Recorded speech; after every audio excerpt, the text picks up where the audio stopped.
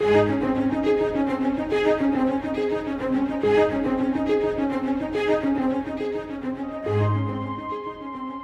great example and instructor in prayer is the Lord Jesus Christ.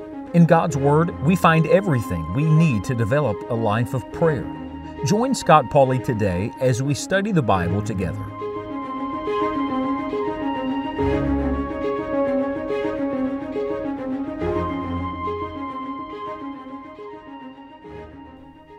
Do you ever have one of those days where you just throw your hands up in the air and say, I give up.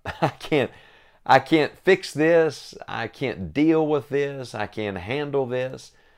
Well, the psalmist had such days. As a matter of fact, in one place, he said he was at wit's end. He's about to lose his mind. You ever think you're there?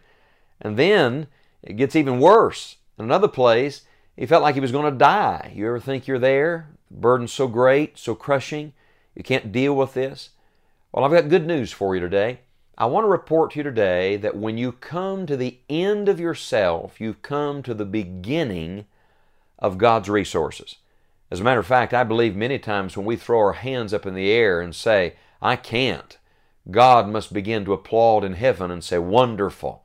I've been waiting on you to get there all along. You see, it's in our weakness that His strength is made perfect.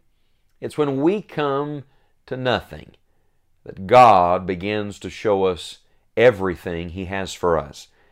We come now today to the third key in prayer.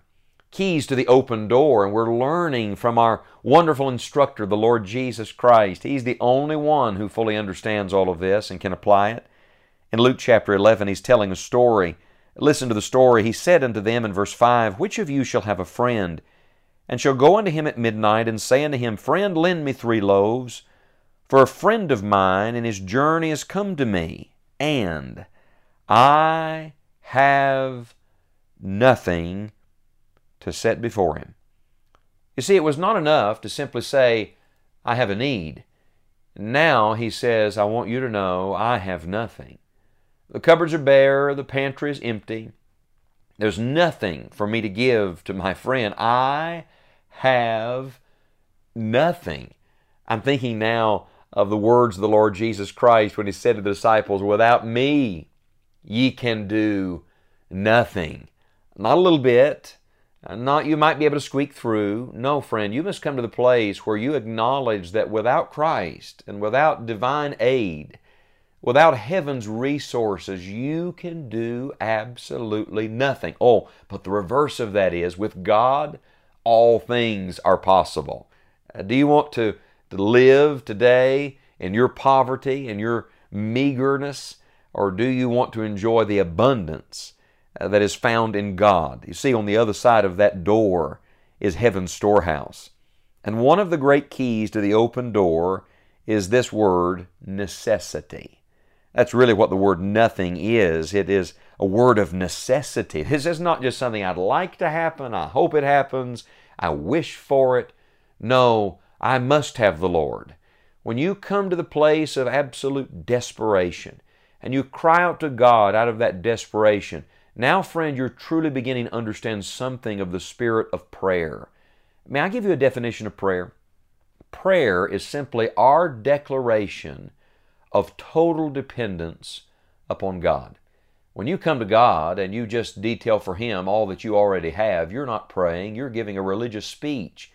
You're like the man in the temple that said, Lord, I'm glad I'm not like these other people, like these publicans and sinners around me. No, true prayer is, Lord, be merciful to me, a sinner. Lord, I have nothing. You see, true prayer doesn't puff a man up where he feels like he's worthy. Instead, it brings him low. It brings him to a place where he must acknowledge that he has absolutely nothing, but that God has everything. It's at the moment where I acknowledge my wickedness that I receive His mercy.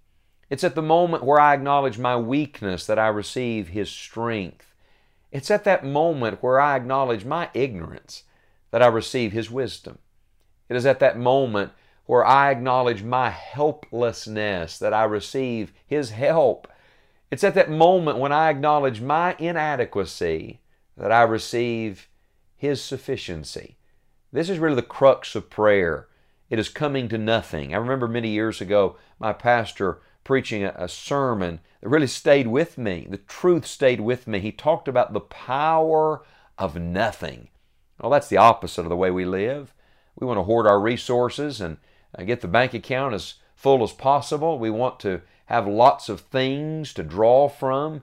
But my pastor said the power is in coming to nothing.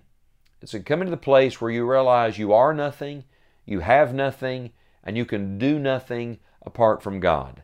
Let me give you another illustration of this. In the New Testament book of the Revelation of Jesus Christ, Christ speaks to one of His churches. You remember the church of the Laodiceans?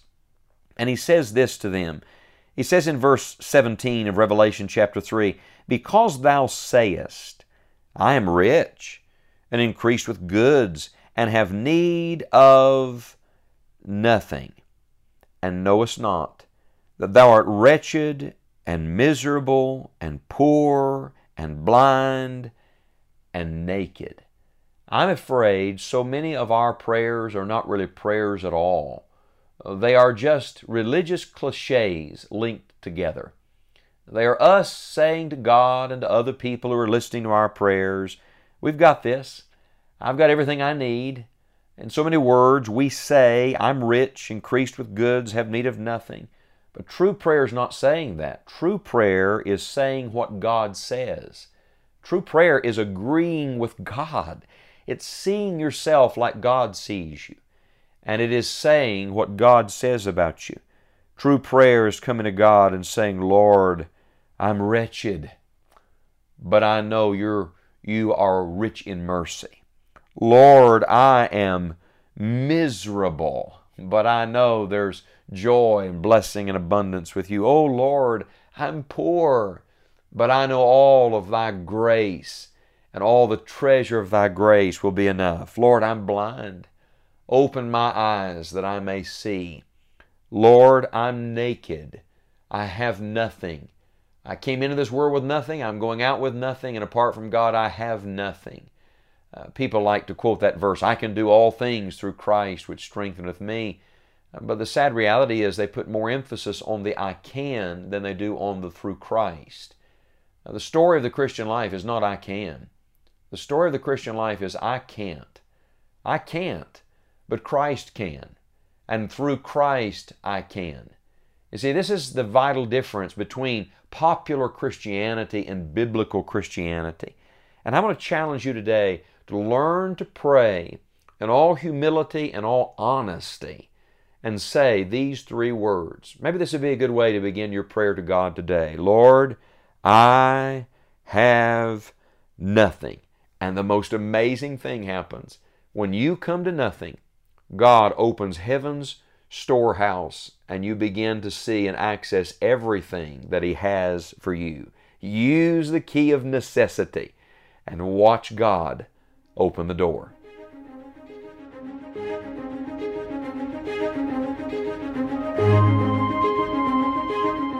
Thank you for joining us for today's study.